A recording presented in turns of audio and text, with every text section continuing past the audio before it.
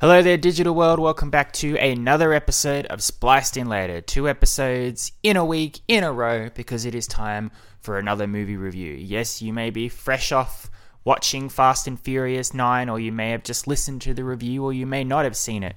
But this movie that I'm about to review to you now is certainly not on the same scale in terms of spectacle and box office and all of that stuff. But also ironically so, because it is a Pixar film, and it is one of those films that you would expect it. But let me tell you, this film came out, and it came out under the radar in such a way that I have not experienced with a Pixar film before. I have done with the past Pixar films, I have actively tried to avoid trailers and plot points so I can go into these brand new films fresh. So with things like Onward and Soul, I was able to go, okay, cool, this is the plot, this is interesting, okay, I'm with it. With this film, I didn't even have to try. I did not see a single trailer advertised once.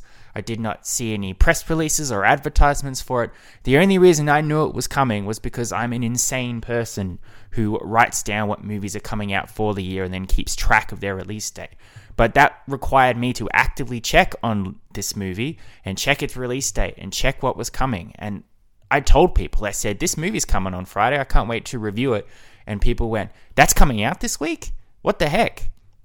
In case you are wondering, the movie that we are going to talk about today is the new Pixar film, Luca, a brand new Pixar film. It's not a Pixar sequel or anything. This is a brand new film, a brand new concept. If you wish to watch Luca, you can, if you have Disney Plus, of course. It is available on Disney Plus. Now, Pixar have had some unfortunate luck, basically, since the pandemic kicked off in March last year, just in terms of their approach to their movies and their availability, and even charging for them in a way that has not been repeated for other movies. Onward had a bit of bad luck in March, because when it came out, the pandemic was taking off, so it was still in theaters, but no one was going to the theaters, so it certainly suffered in that regard. When Soul came out at the end of last year, despite everybody knowing that, of course, Soul will be great, and it's already going to be an Academy Award contender and all of that, because we are basically discussing the meaning of life in this film, it was available on Disney Plus at no extra charge. So if you had Disney Plus, you could just watch it, and they wouldn't charge you any extra. In a direct contrast to other Disney films that have come out or will come out that make you pay an extra bit of money just to watch the film. Essentially, you are still going to the movie theaters, but you're going to the theaters at home through Disney Plus. So big blockbustery films like Mulan, or what's coming up soon, Black Widow, Jungle Cruise. These films are available. Raya and the Last Dragon. That's another one. Raya and the Last Dragon. These are available on Disney Plus, or were available on Disney Plus, but you had to pay an extra $30 to watch it. For these films, nah. And that's interesting because Pixar films, generally in the past, made a ton of money. Toy Story, for example. Cars, Incredibles, Finding Dory, Inside Out, clean sweep at the box office. It used to be that if a Pixar film is coming, it's absolutely going to make a lot of money. So in that instance, I'm not sure why these Pixar films have not had the same approach. But I feel bad for the people making them, because it is sort of like our movies aren't good enough to be charged that extra, but we also won an Academy Award. I don't know what the thing behind it is. And I just read a recent news article yesterday that says Pixar hopes that maybe their films will go back to the theaters in 2022. So is that the ultimate goal here? They're not going to bother with Pixar in the theaters. It's always going to be a Disney Plus thing. Maybe it's going to be a way to get people to subscribe to Disney Plus. I don't think you need too much incentive, I think, with Disney being the corporate empire that it is. But it is interesting. However, another factor that probably comes into play here is also the lack of advertising, because even though Soul was released on Disney Plus with no extra charge, Soul was advertised a lot. This film, not. And with something like that, you have to wonder, do they not expect it to be good? Or do they not expect it to do well? Do they not expect it to be received in the same light, in the same enthusiasm as other Pixar films have been? It's certainly, there are films out there I've noticed in the past which definitely fly under the radar because there's not a lot of support behind them, because they know it's not going to be particularly successful. Especially films that are released in January, the time when people seem to dump trashy, not great films. Every now and then you'll get a gem, a diamond in the rough, but not normally. So, is the lack of advertising and the sneaking it onto Disney Plus with no real fanfare a sign that Luca itself is just a substandard movie, or at least not up to Pixar standard? Well, that's what I'm about to tell you today. So here's my review of Luca. Now, I'm sure most of you are not even aware of what Luca is, so I'll give you a brief idea of the plot, which is basically that Luca is about a boy called Luca, but there is something unique about Luca. He is a sea monster. So he lives underwater in this community of sea monsters who hide from the humans, specifically humans in an Italian seaside village. The humans there definitely do not like sea monsters. They have seen them and they want to kill them if they get a chance. So basically everybody below goes, nah, don't go up there. Luca is very aimless. He is sort of a shepherd's boy, but shepherd boy for fish underwater. And then one day he is accidentally lured above water by another sea monster called Alberto. And when he goes up there, he discovers that when he is not wet, he transforms into a human, or at least he looks human. Initially reluctant at first, he forms a very, very close bond with this Alberto, who is a much more freewheeling, spirited, exciting young man who wants to go out into the world and go on adventures. And the two of them eventually decide that that's what they're going to do. But in order to do that, they want to acquire a Vespa, I guess it's a motorbike. People would know what a Vespa is, and if you don't, just Google it. To get a Vespa, they enter a competition in the Italian city, village, whatever, which introduces them to a young human girl called Giulietta, and then they have to compete in some competitions. They have to avoid being seen because a drop of water that falls on them exposes their scales immediately. They have to avoid Luca's parents, who have come after him because they want him to come back underwater. And they have to learn to still be friends even as they start to split, because the main heart of this film is this relationship that is established between Luca and Alberto. While they're up there, Luca starts to appreciate the world more specifically in certain ways, where Alberto wants to do it, but he doesn't really want to connect with the human world. He wants to just stick with him and Luca. So that's, of course, going to set friction. They come across the same sort of wacky characters you would get in a Pixar film, some particularly villainous antagonists, some wacky sidekicks, a cat that is probably one of the funniest mustached cats I've ever seen in a Pixar film or in any film at all. And basically that's it. I don't want to say too much more about the plot, because the story of Luca and Alberto and what they get up to in this film, what their eventual end result is, where they go, that's more fun to experience watching the film. As I said, with Pixar films, it's really great if you can just go into the film and just enjoy it for the first time without any idea of what's going on. And I think you have a good chance with this film because there's very little advertising about it. Basically, my overall opinion of the film is that I enjoyed it. I would agree, I do not think that it is up to the standard that has been set by previous Pixar films, the heights of Toy Story 3 or Coco or Inside Out. But I also do not think that comparing that makes it a bad film or an unsuccessful film. Luca is a solid animated film. It doesn't really do anything that hasn't been done before in terms of story and character arcs, but it is still a very heartwarming, fun tale. It's definitely good for all ages, and the animation and imagery and everything like that is at least up to the standard of Pixar, which we'll get into. Looking at Pixar films, as I've ranked them before, I certainly would not put Luca at the bottom. It would be somewhere in the middle there. It's a great, interesting, animated concept of a film, but it certainly doesn't do anything to go, that'll be a film from Pixar that people will talk about from years to come. What I liked about the film, first and foremost, as always, as I just said with Pixar, is the animation. It is absolutely spectacular. With this film, it has a unique animation style, which I was watching it and I likened it a lot to Aardman style. If you're unfamiliar with Aardman style, it is the stop motion animation that gave us Chicken Run and Wallace and Gromit and Flushed Away and all those other films. The humans and the sea monsters, they have this wackiness to their design, which is definitely unique to other humans that have been drawn in previous or animated in previous Pixar films. I don't know if that's by design. I don't know if it's supposed to reflect Italian imagery and painting. I think it might. I've been looking into it, and I feel like when you watch it and when it's described to me, the animation does look very much like a painting, especially the cities and the ocean and the sky, but also the people, an Italian painting of sorts.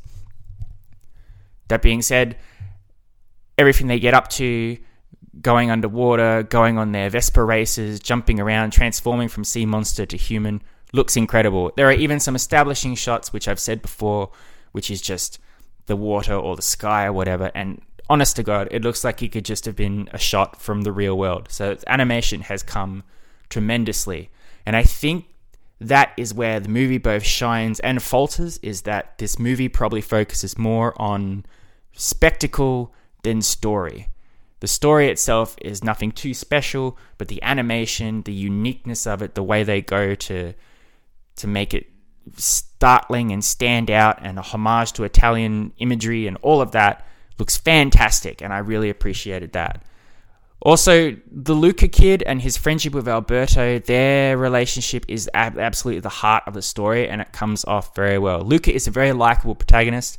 He's a bit of a wimp, which makes him very relatable for me, whereas Alberto is very outgoing and wild. So the comparison between the two of them is great. But they form this very solid bond early on, which very much is what the plot for the rest of the film hinges on. It's them against the world, essentially. Them against the sea monsters that don't want them above ground. Them against the humans who, if they discovered where there were sea monsters, would horribly, violently murder them. They have some wonderful adventures together before they even start on their plan to get a Vespa, which is great. Alberto, I like more of the two. I thought there was more to his arc. We didn't get a lot. There's a backstory to Alberto which is hinted at, but never really elaborated on. You get your exposition dump towards the back half of the film, which you've heard many times before for characters in Pixar films or other films entirely, which doesn't make Alberto's story any particularly unique than anything else. But again, it is more intriguing than Luca's just the fish out of water, the person who doesn't belong in his own community, wants to find his own place in the world. We've seen it a million times before.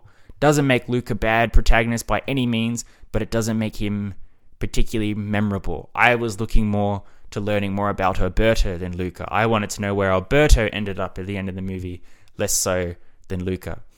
They do have some wacky side characters, which are all great. Luca's sea monster parents are very, very overprotecting and also wacky. The mother is the more serious of the two. The dad, of course, is a bit of a dimwit, and he has a really cool grandma as well, who's obviously the cool grandma, the one who supports his decisions to go above water or all that, and she's got some great one-liners in here too. The girl that Luca and Alberto meet, Giulietta, she's very, very, very cool. I think her personality, she's very outgoing as well. She says that she doesn't fit in with her culture as well, or she doesn't really have any friends because she's very, very loud and very extravagant and all of that, which apparently doesn't play off well with people around her at all. She gels really well with the Luca and Alberto. There's some forced antagonism between her and Alberto, or at least Alberto to her, because he's obviously jealous of this new character that comes in and takes Luca's attention. But when they're not trying to force that on, I liked when the three of them were just hanging out together and coming up with plans to get the Vespa and compete in a competition and go fishing and all of that stuff. Her character design as well is probably the best of the animation in terms of her look and her hair and her character movements, and all of that was great to watch.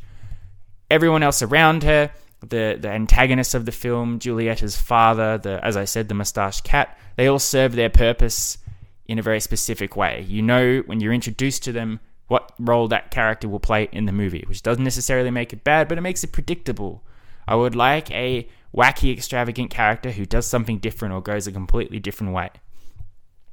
So that brings me to the stuff that pulls the movie down for me, unfortunately, is just the very formulaic story. We've seen it all 100 times before in 100 different movies, and as such, it doesn't make Luca stand out.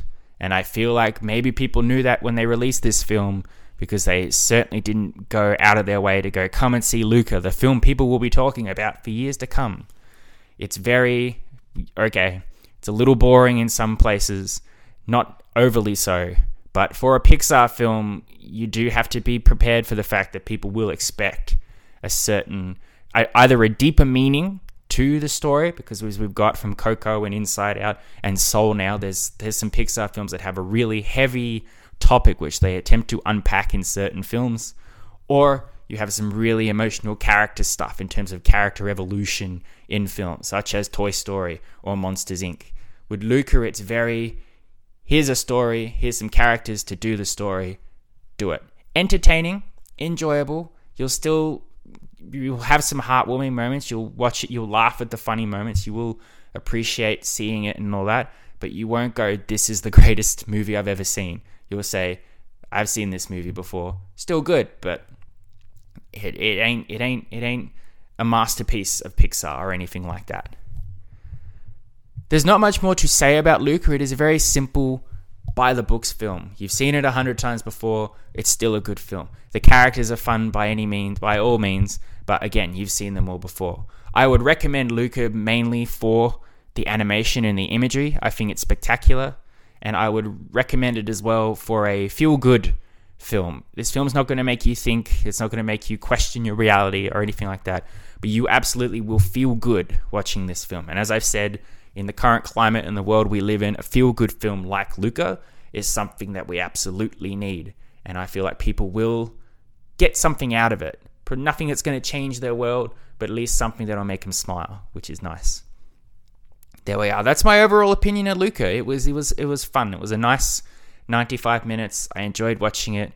I understood why it's under the radar on Pixar, on Disney Plus and everything like that. But I also think that, again, people have different opinions about different things. I've been looking into people ranking Pixar films online, and I always think I'm going to go, okay, I know which films are going to be the best.